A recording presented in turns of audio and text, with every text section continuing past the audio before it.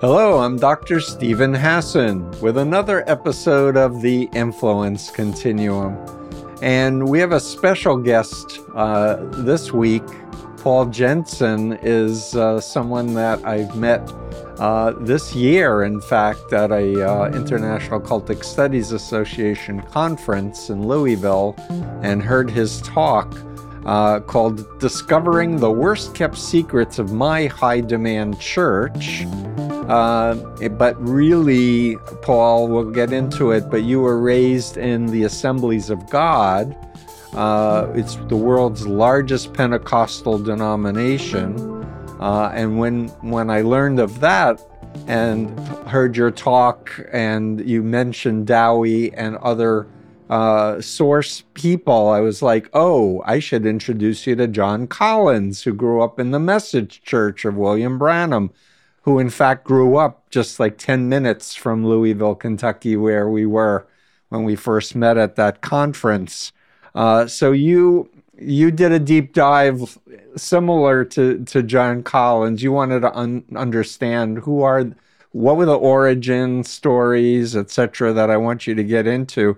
But before we start, I'll just say that you have left. You are a successful entrepreneur, business person, strategist, communications expert for more than 20 years in the field of global health. And you have a consulting practice called Italia, where you help health and science organizations learn how to communicate their research. And you also are a sought-after ghostwriter and written for multiple heads of state, elected officials, a Nobel Peace Laureate, heads of UN agencies, a big shot. So I'm honored to know you, and I'm trying to secretly recruit you, not so secretly because I'm announcing it, to help us with freedom of mind messaging, because, and as we've chatted now a few times, we realize the world needs to understand undue influence and mind control, and what is an authoritarian cult, and how do we protect people, etc. So with that, Paul, tell us about, let's start with the Assemblies of God and your backstory for our listeners, please. Yeah, sure. So for people who are not familiar with the Assemblies of God or never heard of it before, it's the world's largest Pentecostal denomination. And so in the United States, these are their numbers, but in the US, they claim 3 million adherents. Globally now, it's up to 85 million. Wow. And it's part of the larger Pentecostal and charismatic movement, which they now refer to as the Spirit-led movement, and which I've heard you quote Pew's numbers on this, 650 million, they say globally within this broader movement. And so the Assemblies of God is the biggest denomination within that broader movement. And explain what Pentecostal and charismatic is for our listeners who may not know. So there are a few doctrines, these are core beliefs that are part of Pentecostalism that are sort of add-ons to what you would consider to be more traditional Protestant Christianity. Right. So, and we'll just go into a few of them. So one of them is speaking in tongues. Mm-hmm. So tongue speak, and this is part of what's called being baptized in the Holy Spirit. So this is an experience. Yeah, go ahead. Yeah, this is an experience that would follow after your conversion. So you would be saved or you would become born again. And then as you progress to a certain level of spiritual maturity, and as you get closer and closer to God, then you go through this experience called baptism in the Holy Spirit. And according to the doctrine, the first outward evidence that you've been baptized in the Holy Spirit is that you would speak in tongues. Yeah, if I can interrupt and just say that, so my first exposure to speaking in tongues was with an authoritarian cult called the Way International of Victor Paul Whale. And they had a course to teach people how to speak in tongues. So as I was counseling people out, I figured I would learn to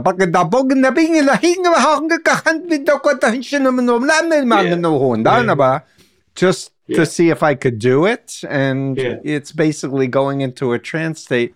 The other thing I just want to add, and then we'll go back to you, is just that this was like the late 1800s, this was invented. This was not, I mean, members believe it was early Christianity and everybody did it, but it's not. Yeah. This was an invention later. Yeah, I mean, it's become really a cultural invention that started, they say, in 1901 is sort of the first instance where it became a new thing. And they trace this back all the way to the book of Acts, to the birth of the church on the day of Pentecost. And the followers of Christ were in the upper room, and the sound of a mighty rushing wind came in, and they had tongues of fire above their heads. And then they all began to speak in different languages, in these other tongues, supernaturally. And that was another big thing, because people say that they're ancient tongues, and actually linguists have analyzed the phonemes, and they're like, these are not any ancient tongues. And that was something that in my experience hearing this constantly, I thought, just one of these times I would love to hear a tonal language. Someone speaks some language based on Thai or something, but all of the phonemes are English phonemes.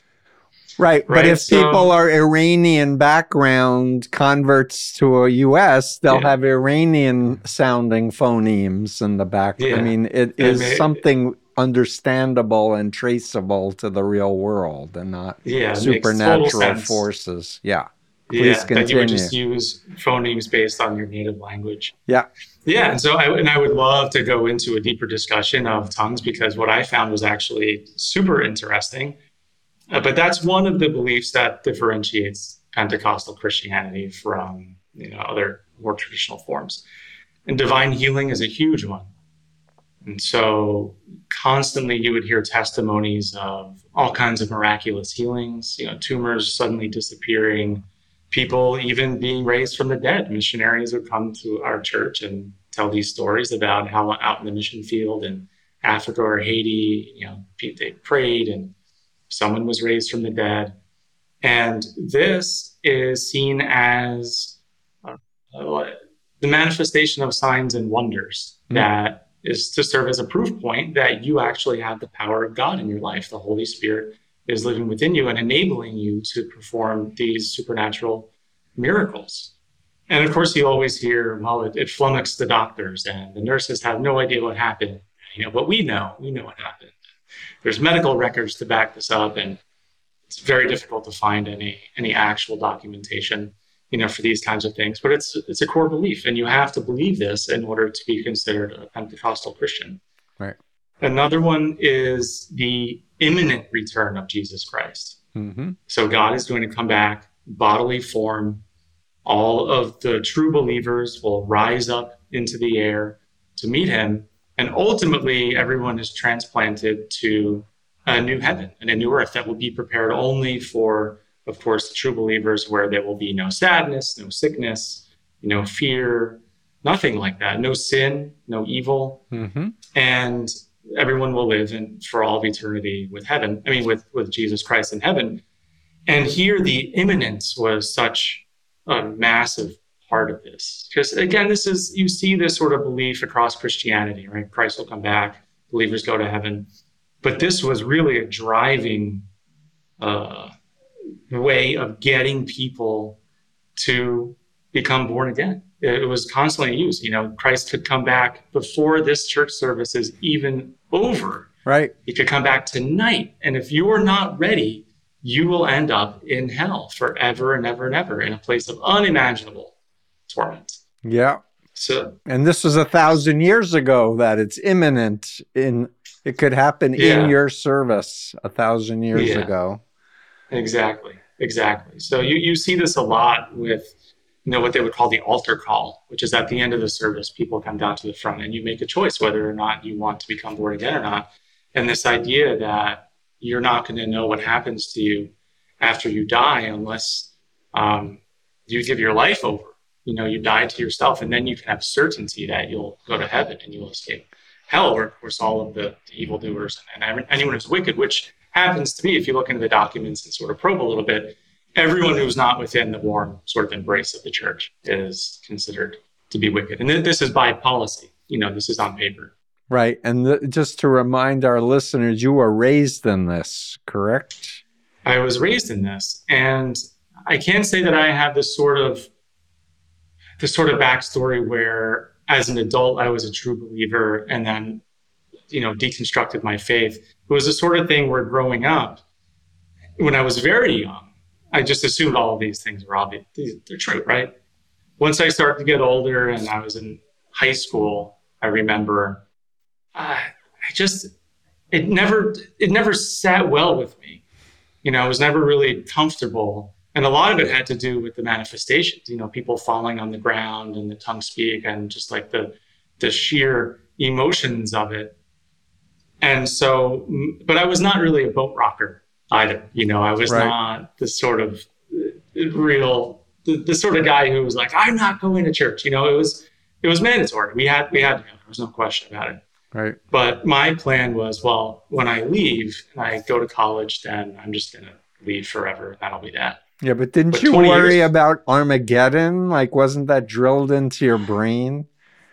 It was. And and I think on certain levels, in ways that only later that I really started to appreciate, Armageddon and all of these things happening, the fears of them being imminent.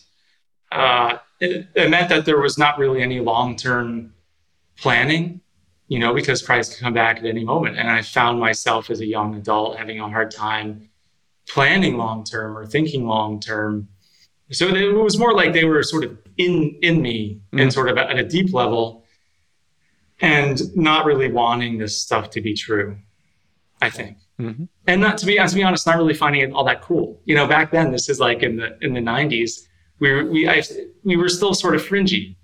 And I've seen over the last 20 years, that's no longer the case. I mean, these big Pentecostal megachurches, you see charismatic megachurches, which is like sort of an offshoot of Pentecostalism, where they really believe in the return of prophets and apostles and these. So they're recruiting and attracting celebrities, like A-list celebrities, like Justin Bieber and so New Apostolic Reformation is a network of these groups. I wrote about them in The Cult of Trump, and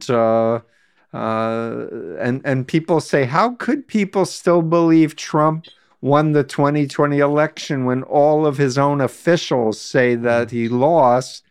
And it's, if you have a prophet and you are afraid of satanic invasion, and your prophet said God told him that Trump won, then Trump won, period. Like, stop thinking kind of thing. I mean, there are these other core beliefs that I wouldn't say that they're doctrines, but they're still a very core part of the culture. And one of them is, well, here's a few. The material world around you is real, but it's not as real as the spirit realm. So there's a veil, and behind this veil in the heavenlies, there are things that are happening. Mm-hmm. And when you look at the people who are involved in the New Apostolic Reformation, they go as detailed. They have a whole mythology, and it gets so detailed that there's a whole taxonomy of demons that have names, and they have territorial assignments where they govern over different cities and towns and oppress them and deceive the people, right? So if you go out and you try to spread the word and people are like, what are you talking about? That's crazy. Well, it might be because they can't see, because there's a demon who has legal rights to oppress that area. And you might even have to transplant yourself in the spirit to a courtroom in the heavenlies, where you'll sit in front of an angelic tribunal and you'll state your case. And then they may issue a ruling then that will allow you to then move into a city and start to convert people, right? And so you see all these in their books and their writings, the NAR for short, right? New Apostolic Reformation. You see them basically tell these stories. Well, we went into spiritual warfare and we warred against the territorial principality, or the strongman demon who governed over this area, and we were able to get a heavenly restraining order against him, or we were able to get a legal decree that said he no longer had rights to oppress the people in this area. And after that, we just reaped a harvest of souls. We just saw people converting left and right, and all these things happened. And even things like natural disasters, like, floods will go away, or hurricanes will go away, or, things like that. And it comes back to this idea that what you see in front of you, material reality, is not actual reality. It's temporal, it's not eternal. Right. And these apostles and prophets, because through their own spiritual authority, they are the ones who truly have their finger on the pulse of what's happening in the heavenlies and the other realms. So they are a conduit of truth. Right. And protection against satanic invasion. And a lot of these people believe that God is using Trump as God used King Cyrus, who is a sinner. Trump's a sinner, but he's our, bully for God. So they buy into that notion, which for everybody else in the United States and the world, they're going like, how can people who claim to be religious think that it's okay to have a liar, a pathological liar who's told 35,000 lies, represent God? Well, because as you explain, the spiritual world is more real than this, world of Satan. Yeah, and we might not fully understand God's plan, but it's important that we give ourselves over to it in obedience. And any sort of hesitation that we might have on our own part, we need to put that aside and trust the plan. And I think what's really happening is that it's very transactional. It's just a power relationship, right? So now they're at the table. These sort of leaders are at the table of power in a way that they were not before. And their goal ultimately is power here on earth. And this is an area where the NAR and what's called classical Pentecostalism they split doctrinally, and it has to do with the end of the world. So I was raised to believe that the world was going to get worse and worse and worse. And then Jesus Christ will come back and he'll basically save us, right? And all the believers will go to heaven, and heaven will be somewhere else. Whereas the NAR, what they teach is they say, no, there's not and they almost reference other cults, right? They're like, there's not going to be a spaceship that comes down and whisks you away. There's not, it's not like there's going to be like an eject button and suddenly you're going to leave. No, heaven is going to be here on earth. And our job is to make the culture of earth mirror the culture of heaven to such a degree that it sort of creates almost like a magnetic pull for Jesus Christ, right? Like, earth is almost like heaven now. And so now I'm going to go back, and then he'll come back, and then he'll sort of finish the job. He'll annihilate the wicked, and then they will co-reign with Christ over what will become a perfected earth. And so it sort of fits in that him, giving them a seat at the table fits totally within their sort of end world views, their eschatological views of how this all ends, right? They are given power. Right. And you can even see, I don't know if you know Stephen Strang, he sort of runs this whole media empire called Charisma. I've heard of it, but please tell our listeners. Yeah, so he runs a media operation called Charisma. They have a digital news publishing arm. They do events. They were a sponsor of the what was that? The big sort of traveling roadshow that's been going around with Michael Flynn.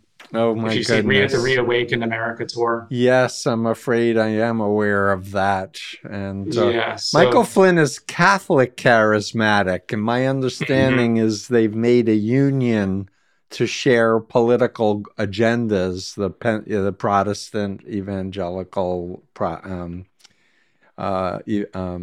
Pentecostals and the charismatic Catholics. But they all want to get rid of the gays, and they want to impose a theocracy, etc., and get rid of women's rights over their own bodies. Oh yeah, I mean, get rid of. Ultimately, if you read and what's really crazy is you can just buy these books on Amazon. You didn't, we're beyond those days where you couldn't get this stuff at your brick and mortar Barnes and Noble or Borders Books, where you had a buyer there sort of figuring out what people wanted to buy. Now it's all this online marketplace. And so they have third-party sellers. So you can just buy these books on Amazon and read them and figure out what their strategies are. And that's it, right? So they want to restore present-day culture to the way that it was in the Bible. Well, that's what they claim, that it was the way it was in the Bible. Yeah. But Christian theologians, and I just, met with Darren Slade and interviewed him, he says the historical records are in great conflict with what the claims are. For sure. Yeah. I listened to that interview.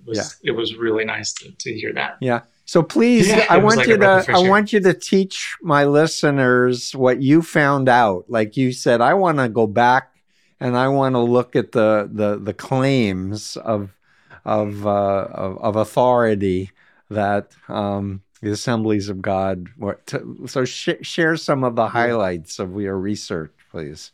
Yeah, and so I want to preface it by saying this is really significant because these beliefs and these people who made them part of this core doctrinal system, these are the direct ancestors of the people who we see now who are within Trump's spiritual inner circle. Yeah, we say spiritual in air quotes for those who are listening. Yeah. So these are, you can trace this out. So, I started with buying a book from the Assemblies of God called People of the Spirit. And they published this thing in 2014 to commemorate their 100-year anniversary. So they were founded in 1914. Yep. Hot Springs, Arkansas, like 300 people, tiny. And in the beginning of the book, there's a chapter in there. Basically, it lays out, like, these are our founding fathers of sorts. Mm-hmm. And some of what was in there was familiar, and some of it was new. And so the first person who I sort of really dug into is this guy named Charles Fox Parham. And even if you read academic sort of books on the history of the Pentecostal movement, if you had to pick one person who was sort of the founding father, it's this guy, Charles Parham. And it's a little bit more complicated because this is not like the Catholic Church where you have a very traditional hierarchy, Pope at the top. It's a network, right? And it's still very, very networked, right? So this guy, Charles Parham, he gathers about 30 of his followers in an old mansion in Topeka, Kansas, on January 1st, 1901. And they're there. He sets up a school, right? And they're there. They all live together. They share all of their money and stuff like this. And he's teaching them, and he wants to really figure out what are the things that will prove that we have restored the real Christianity, right? The true stuff, like it was in the book of Acts and the New Testament, because, Christianity has become corrupted. It's not real anymore.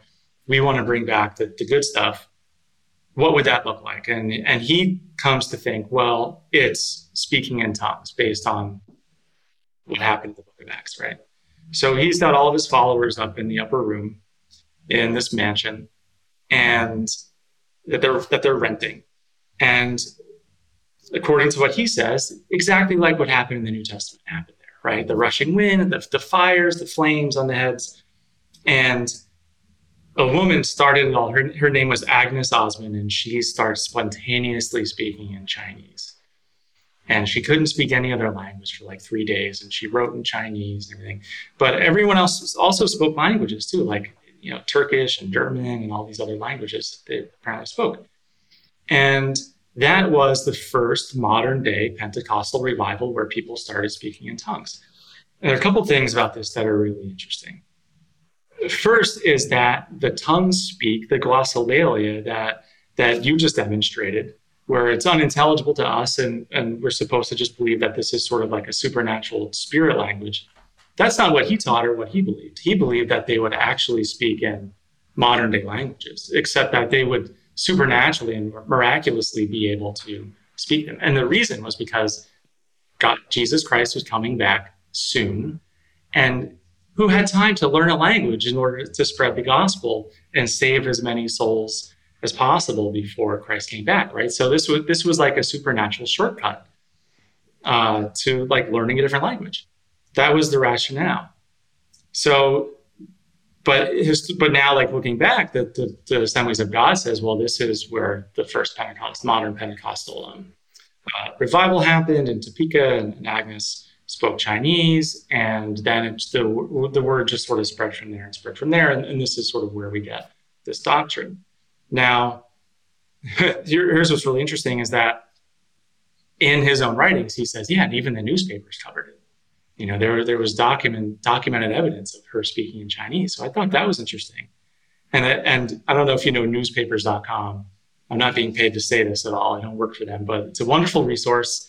You just get a subscription and you get access to millions of old newspapers. So I went back and looked at the old Topeka newspapers, and sure enough, there's a picture of this writing in Chinese from Agnes Osmond, except it's clearly just a bunch of scribbles on a piece of paper. Yeah, I looked. You showed that to me, and we can maybe put the graphic if we don't do a copyright infringement for people to see. This is not Chinese; these are scribbles.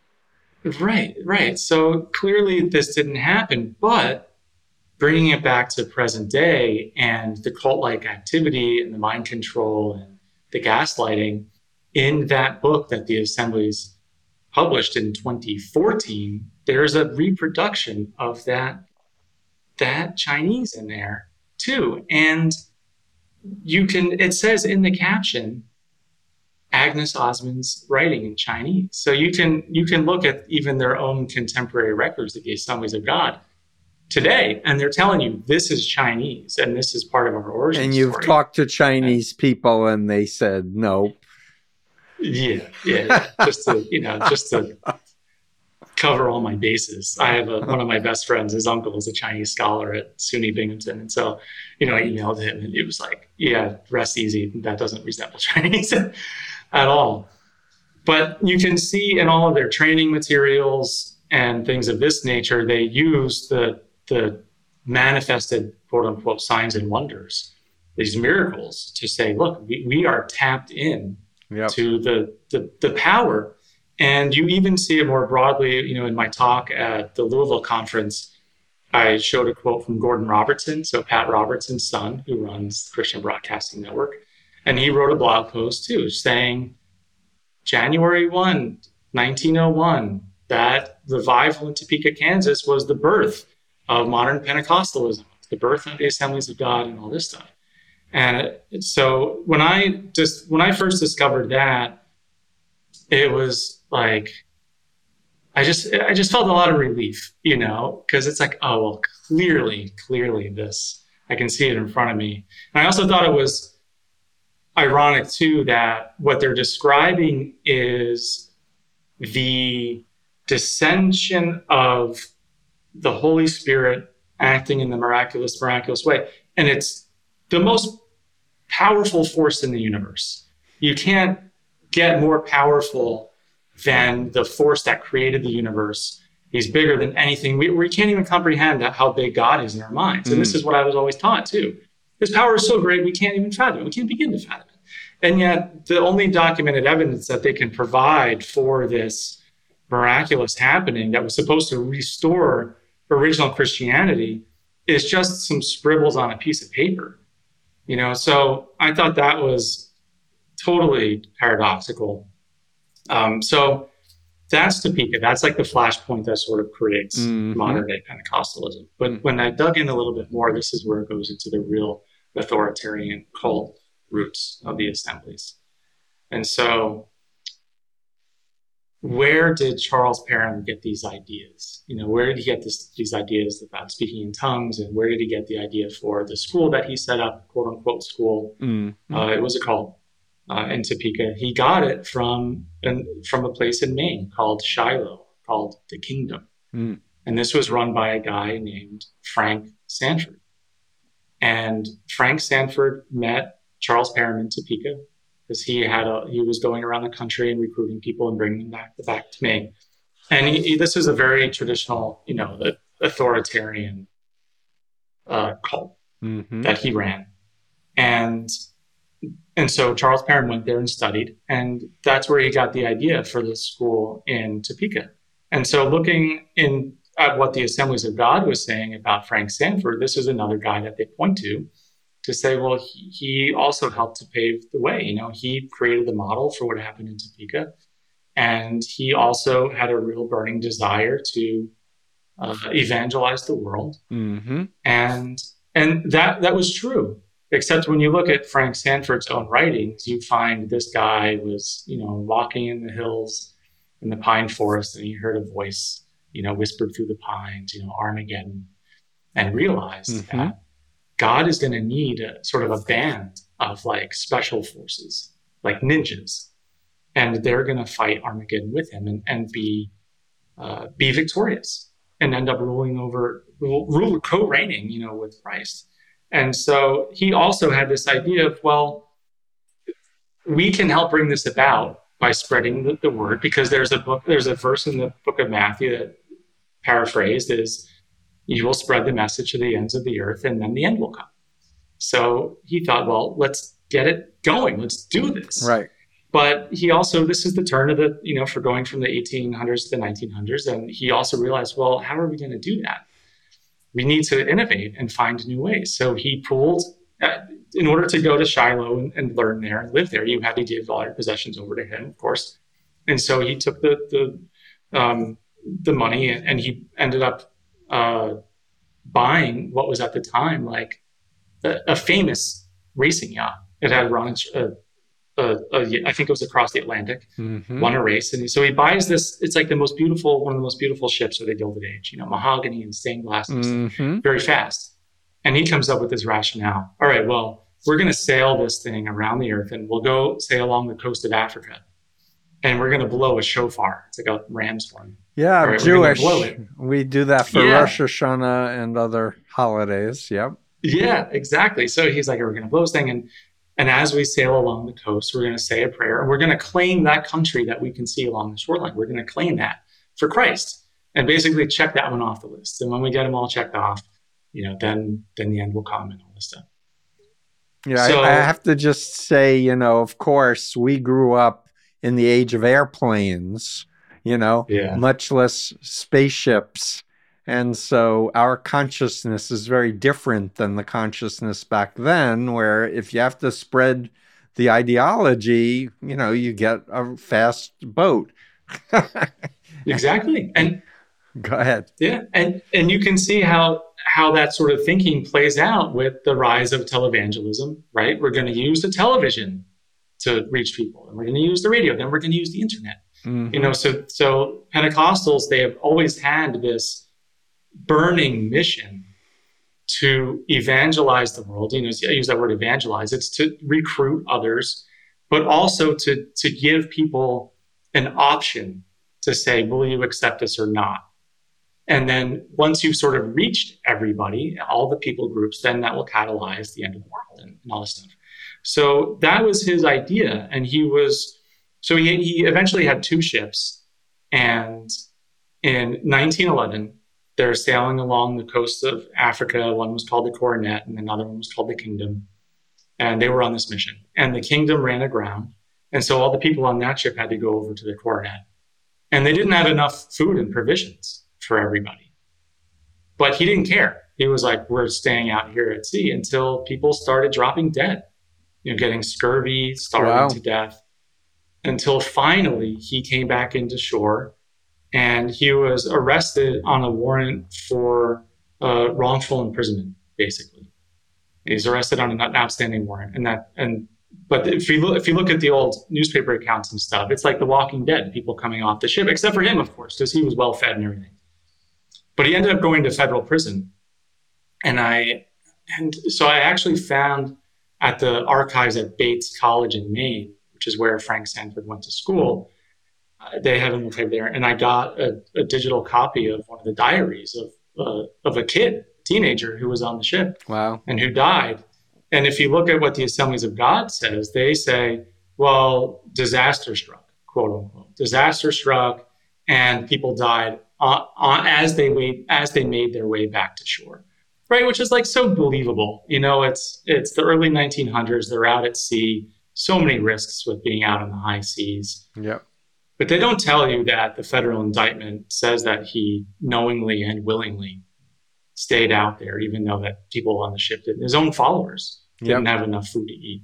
And this diary has a timeline that shows that they were out for more than 6 months. And this kid ended up, basically like a youth officer, someone who looks after abused kids, made this kid go to the hospital when he was found. And once the ship came in, and then he died 3 days later. So, children are dying. And the Assemblies of God completely papers over all of that. And they say, well, Frank Stanford's legacy is this, belief in the end times and a real emphasis on, world missions.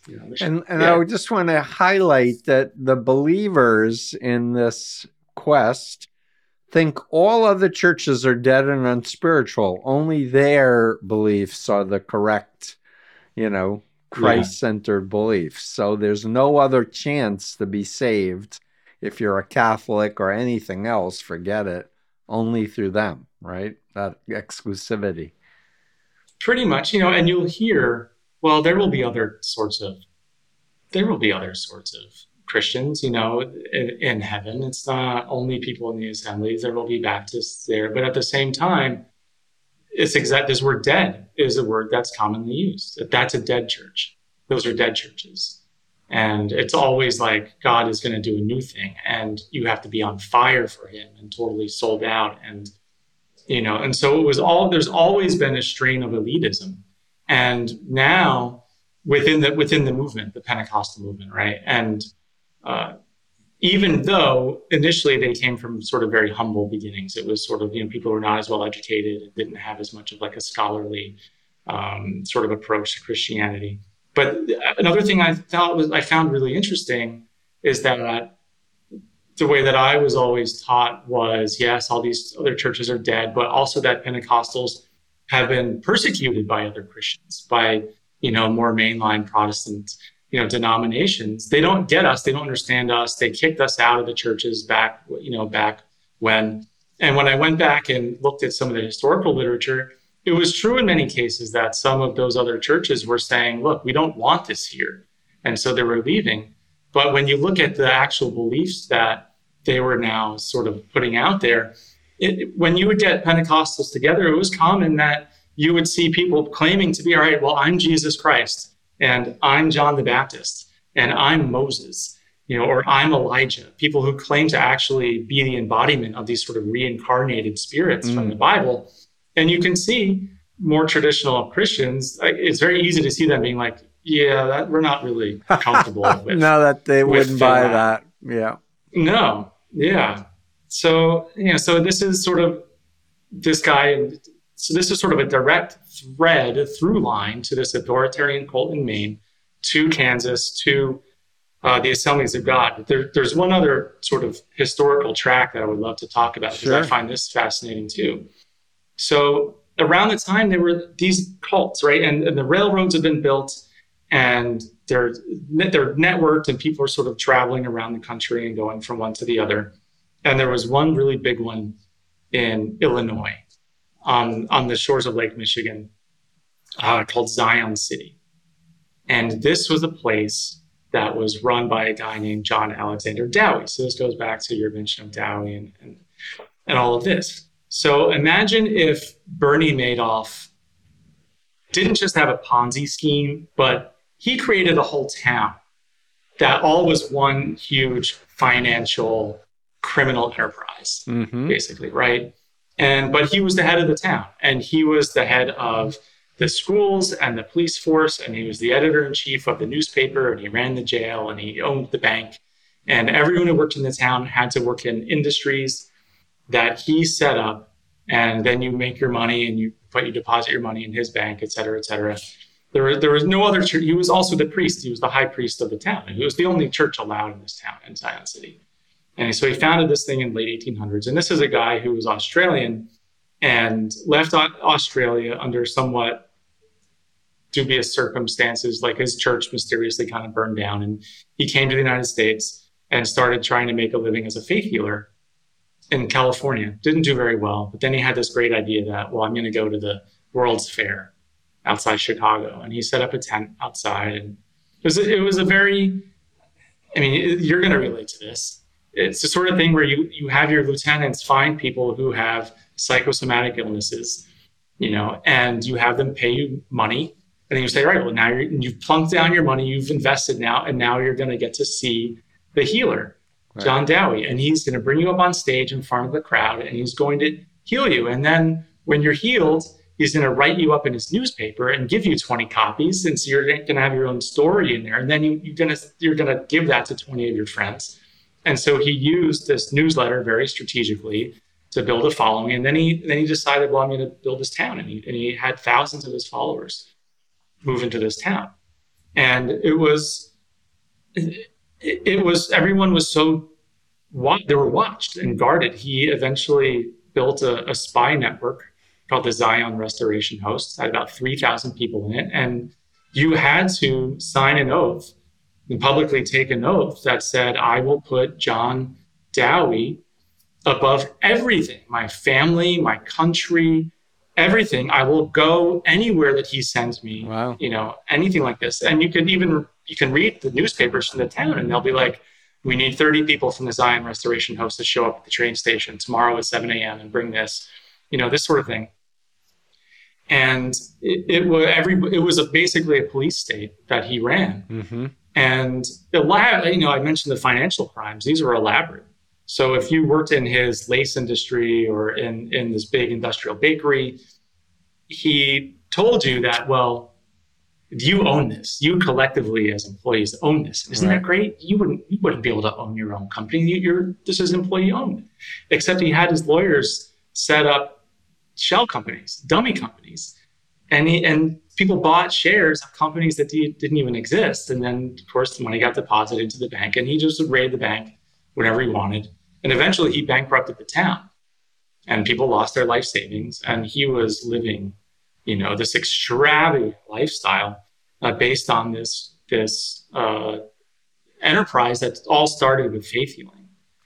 And so if you look at what the Assemblies of God says about this guy, and these were not secrets. This was like front page news consistently. This guy met with Teddy Roosevelt in the White House and had thousands of people at Madison Square Garden. This was big news stories back then. And if you look at what the Assemblies of God says about Dowie, they say, yeah, he got a little screwy later in life, but he was, of course, used by God, no doubt. And his beliefs in divine healing were instrumental in making this a core distinguishing part of the Assemblies of Gods and Pentecostal doctrine. And you can even look at other sort of, con artists who came out of there, like John G. Lake, for example, another con artist who came out of there, and he was a lieutenant of Dowie's and ended up escaping to Africa, and he basically seeded Pentecostalism on the African continent. Oh. And we saw in Kenya, like over, hundreds and hundreds of people died from stopping to eat food because their prophet said that these are the last days, so you should stop eating. And children die too. And that's this year, 2023. Hundreds of people. Hundreds, yeah. Awful. I know, it's a real shame. And through my work, I mentioned I've been working in global health for 20 years. So I've been to Africa, 25, 26 times. And you can see in different countries, and it's kind of the same story. You see and hear stories from people who live there of, that church that we're driving by, that guy's a Pentecostal church, and that guy sells, healing water, or he sells fabric or something. And, and some people are like, it's a scam, but that guy is living large. And he's holy handkerchiefs that will protect you from COVID. Yeah, exactly. So you see the legacy of this. And at the same time, all of this is sort of getting started in the United States in the decades after the Civil War. And so I think it's very easy to see how the country was very traumatized and people witnessed atrocities, took part in atrocities. And I think the message of none of that really matters. You can die and be reborn, be born again and start over. And this isn't a time when there's no real sort of academic or clinical understanding of PTSD or any of these things. I can see how that would be a very attractive message for people who had endured trauma. And when you look at the Assemblies of God's missionary work, it's explicitly within their own documents, it's explicitly based on an interpretation of Matthew that says like I said earlier, we're going to spread the message to the ends of the world and the end will come. That was sort of the goal, the driving agenda. But they were also seeing where they would go. Because if you're an enterprise and you have finite amounts of money, you've got to figure out, okay, where are we going to really allocate resources and send missionaries? And there was a guy named Paul Hogan who ran their whole missionary. And this is the biggest Protestant missionary enterprise in the world, right? So this is a massive operation. He ran it for 30 years during the middle of the 20th century. During that time, they had a missionary publication. You remember what this is called? I talked about this a little bit. Global Conquest. No military adjectives there. No, yeah. So so they had a publication called Global Conquest, and when you look at his writings, and again, official Assemblies of God documents, what his whole philosophy was, well, we are guided by the Holy Spirit. So this is not a human enterprise. This is a spirit-driven enterprise, and we are just his servants. And so we can't sit and just strategize and figure out where we're going to go. We have to rely on divine intervention to show us where the harvest fields will be ripe to go and harvest souls. And so and this is, I think, really this is, of all the things that I've sort of dug up so far, this is one of the things that really sort of strikes me to my core. They saw the dropping of the atomic bombs in World War II as divine assistance for their missionaries to move into Japan to start converting people and recruiting them. Because the way that they told it was that it broke the spell that the emperor had. Apparently the emperor was divine. And what sort of divine leader would have those atomic bombs drop on their cities, right? So they were like, so people don't see him as divine anymore. And so that's going to create now sort of a vacuum and a spiritual hunger for actual true reality, for a true divinity. And so they saw that as a divine act that helped them move into Japan. Of course, it was horribly traumatizing, which makes people more susceptible to anybody with certainty. Exactly. Offer them, hope. Exactly. Yeah. What I always learned, it was broken people. The people who need God the most are the ones who are broken. And that's just classic. People experiencing trauma are very vulnerable. Problems. Yeah, exactly. So, those are some of the historical things that I've found didn't mention this earlier, but the Assemblies of God, they have an archive at their headquarters in St. Louis. So you can go on the website and just buy these documents. And so that's what I did. And sort of bringing it to present day, one of the things that I find quite alarming is that if you go back a few decades, like the 70s, the kingdom now philosophy, right, described earlier, right? The kingdom of God is heaven's going to be on earth. This is the sort of doctrinal basis of the new apostolic reformation. Right. And these were debates that were being had within Pentecostalism back in, say, the 70s. And at the time, the official perspective on this, from the Assemblies of God at least, was this is not cool. This is not what we believe in. This is heresy. We're not on board with this. And there's a warning in this magazine that they have called Paraclete. And Paraclete is sort of like a pseudo-academic study of the personhood of the Holy Spirit. Mm. And so they had a whole issue that was devoted to analyzing this Kingdom Now movement that was just getting started. And one of the lines in there was that for this movement, there are no guardrails. Mm. And I thought that was, in a way, talking about prophets, I thought that was, in a way, very prophetic, because we're starting to see the manifestations of that today, and how popular this movement's getting, how close to power they've gotten, and how explicit they are in saying that they think that they have authority over everybody, and they have strategies for taking over every segment of society. Yes, they do. You've written about this, the 7 Mountains Mandate, or the 7 Mountains Strategy, right? They're going to take over education and government and law and the arts and everything. And as a precursor for God coming back, to Jesus Christ coming back to earth. And you can see, like, where are the guardrails here? What are the limits on people's beliefs? When will people start to say, this is too much? This is too far-fetched, or this is anti-democratic, or this is authoritarian. And I keep going back in my mind, even as I read the news on a near daily basis. I think about that line in Paraclete that my own church put out decades ago, saying there are no guardrails to this movement. Right. But they've become so politically powerful that the leaders of the Assemblies of God have now joined forces with them. So, Bill Johnson, for example, he has Bethel. You've written about him, and Bethel as an example of a church that you can see.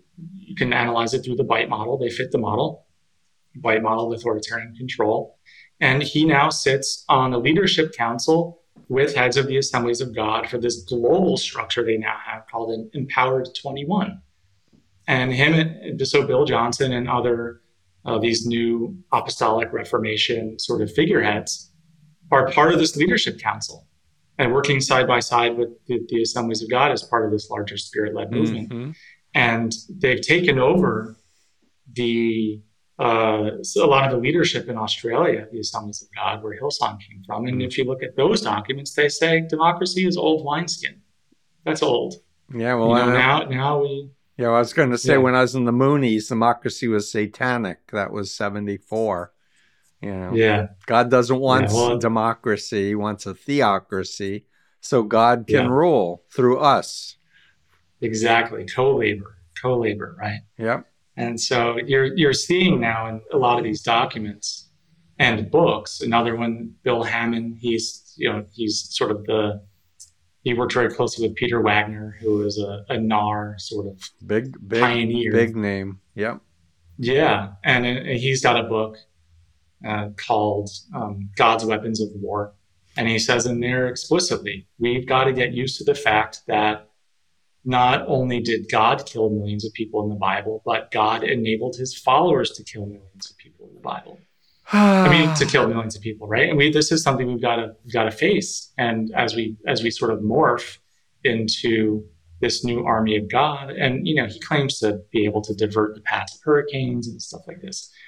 And so you think, like, man, what are the limits on people's capacity to believe? And there just doesn't appear to be any real limits to what human beings are capable of believing. That's the problem when you turn over your power and your conscience to some external authority figure who claims to be speaking for God. They can get you to do atrocities very, very easily. As a Moonie, I would sing Heavenly Soldiers for God. And I was just looking on social media today, and there are all these veterans who are talking about Jesus needs to use rifles to do God's will. So they're setting people up for warfare, unfortunately. And it's the enemies of America and democracy and human rights that want to see us killing each other, unfortunately. Exactly. Yeah, it's co-laboring. Bill Hammond writes about this in terms of we're co-laboring with Christ to bring about this heavenly kingdom on earth. And he'll also say, well, some of this is figurative, and we'll use but it's incremental, right? It's like incremental evolution And how many times can you do a Jericho march around your sanctuary in your church? And how many times can you, engage in spiritual warfare before you start to say, well, this isn't really having the results that we really want? And what's the rationale to start taking matters into our own hands? All of those rationales are starting to be, are being laid, are being laid today. Yeah. And so my hope is that, we used to sing this song, in church about shining your light, right? Like, this little light of mine, I'm going to let it shine. And I think about looking back at the history of the movement and demystifying it and showing people who are involved where this all comes from and who the people were who, even groups like the Assemblies of God, even point to themselves as saying these were our founding fathers. And if we look at the historical record and we shine a light on it, it's not like a purifying light. It's more like a demystifying light, right? Like, you turn the light on and all of a sudden you start to see where this comes from. And it's my hope that as more and more people start to find out about the real history of this movement and where it came from, then they'll start to question it a little bit more and start to think, oh man, what have I gotten caught up into? And, there are true believers, but for people who might have doubts or entertaining doubts, people like me who was sitting in the service being like, I don't know about this. Yep. And if I may, as a Jew, if we're reading the New Testament, which I've read many times, Jesus said, render unto Caesar what's Caesar. Like, let's not be political. He said it's harder for a rich person to enter the kingdom of heaven than for a camel to enter the eye of a needle. He said, as you do to the least in the kingdom, you do unto me, which is the opposite completely of these people who want to take over the world and want to have the finest yacht, cruise ships and mansions and Rolls Royces and Lear jets, which a lot of these leaders, have. And, Paul, you're so bright, you're so talented. I'm so glad you got away. You're one of the ex people or ex-evangelicals. I've talked to a number of people who like to call themselves ex-evangelicals. There's a lot of young people who are realizing, wait a minute, this is what we were taught, but does this hold water? And what's the result if I continue to blindly follow? What's going to happen to the planet? Because we're destroying the earth. Yeah. And there I'm optimistic, because there is this movement within broader evangelical Christianity, this deconstruction movement, where people, and they do seem to be overwhelmingly younger, who are saying, there's a mismatch between the values that I read when I read about Jesus Christ in the New Testament and the Beatitudes, and what I'm now seeing. And they're starting to question.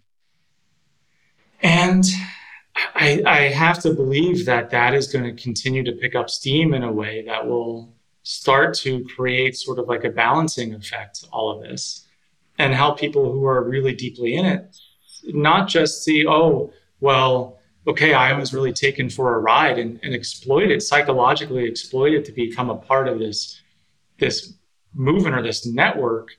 But there are other people out there. There's a community out there where I can exit, and I won't actually give up everything. Mm-hmm. And I'll be okay. I'll be able to land on my feet, because I think that's really important. Having those, like an exit ramp, I think is important for a lot of people. Yeah, and I'm really grateful for your company, Italia, and your work wanting to teach, especially young researchers and other aspiring academicians, how to message more effectively in a way that's going to help others, help the planet.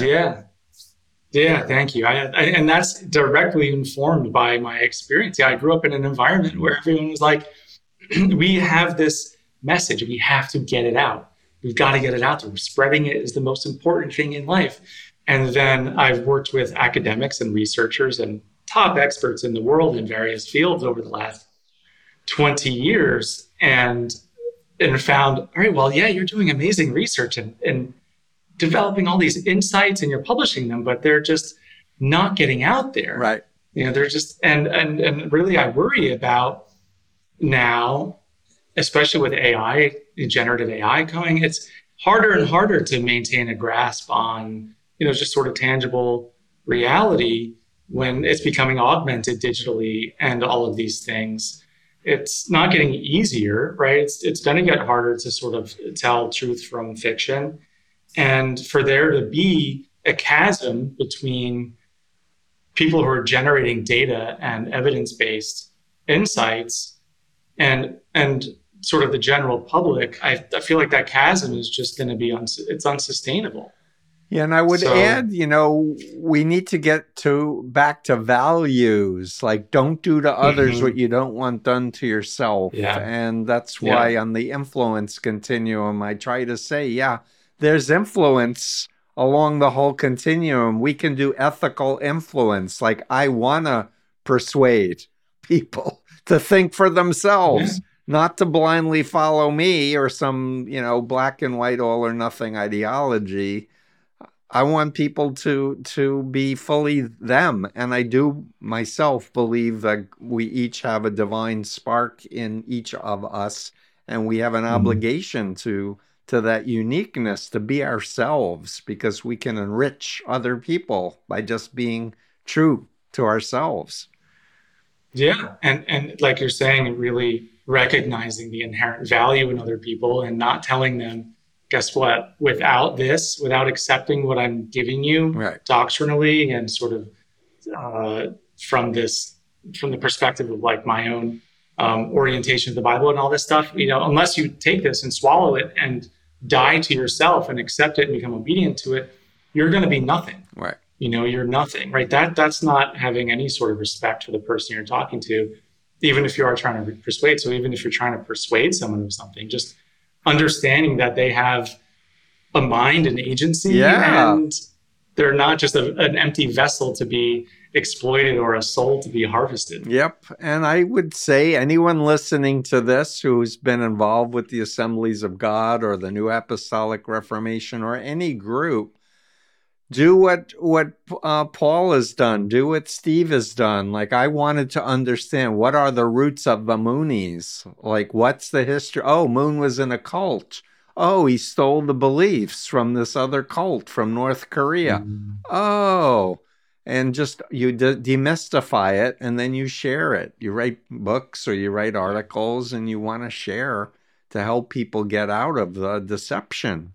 Who wants to live a lie? Yeah, nobody. I think nobody really wants to live a lie, right? And I think that's something that I think that we can hang our head on. It's just the understanding that people don't want to live a lie. Yeah, and aspire to change your mind if you find new evidence, and and instead of the truth with a capital T, where you stop thinking, know that truth evolves with us, because we're not perfect. We don't know everything. And so our understanding will continue to evolve. Yeah, that's right. So last words, Paul Jensen, I'm so glad to meet you and know you. Thank you for your good work. Same, likewise. And, just reading your books when I was starting to dig into the AG were a huge help. And so I appreciate you not just having me on, but providing this platform for other people to come on and share their experiences and share their research. I think it's really critical. And I would just say to anyone who might be listening who's involved in this sort of environment, if you have doubts or you feel in your gut, I don't think that this is right, don't squash that. Right. That's still small voice. Yeah. Just pursue start it. To listen and see where it falls. Yeah. See where it falls. Pursue it. And I think that you demonstrate, Paul, you're happily married. You have a successful career. I too have, had a very robust life. It's 47 years since I was rescued from the Moonies.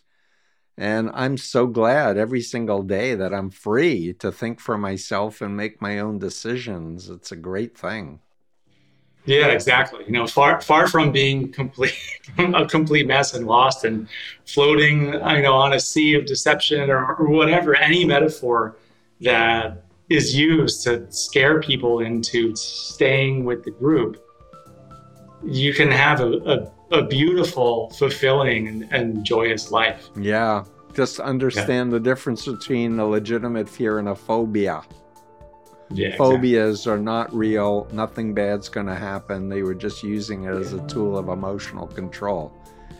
Yeah, exactly. So thank you, Paul Jensen. And let's be in touch and let's continue to message healthy, truthful, inspiring words and messages. Sounds great. Thanks for having me on. Thank you. That's it for today's episode of the Influence Continuum. I've been your host, Dr. Stephen Hassan. Theme music for the podcast is by Nasser Malik. To keep up to date with me and happenings that I think are important, please visit my website at freedomofmind.com. There you'll find in-depth articles about cults, mind control, and other relevant topics. You can also find me on Twitter and Instagram at CultExpert. If you want to develop a comprehensive understanding of these topics, I highly recommend my books, Combating Cult Mind Control, Freedom of Mind, and The Cult of Trump, in that order. These books are a culmination of 45 plus years of experience and will really help you grasp the complex web of undue influence. I have also launched a new 9-hour online course for anyone interested in a deep dive into issues related to recovering from undue influence in all forms. While this course is designed for clinicians, everyone can benefit. If you're a former member, I congratulate you for your bravery and invite you to use the hashtag #IGotOut and join our online community at igotout.org. Remember, love is stronger than mind control. And thanks for listening.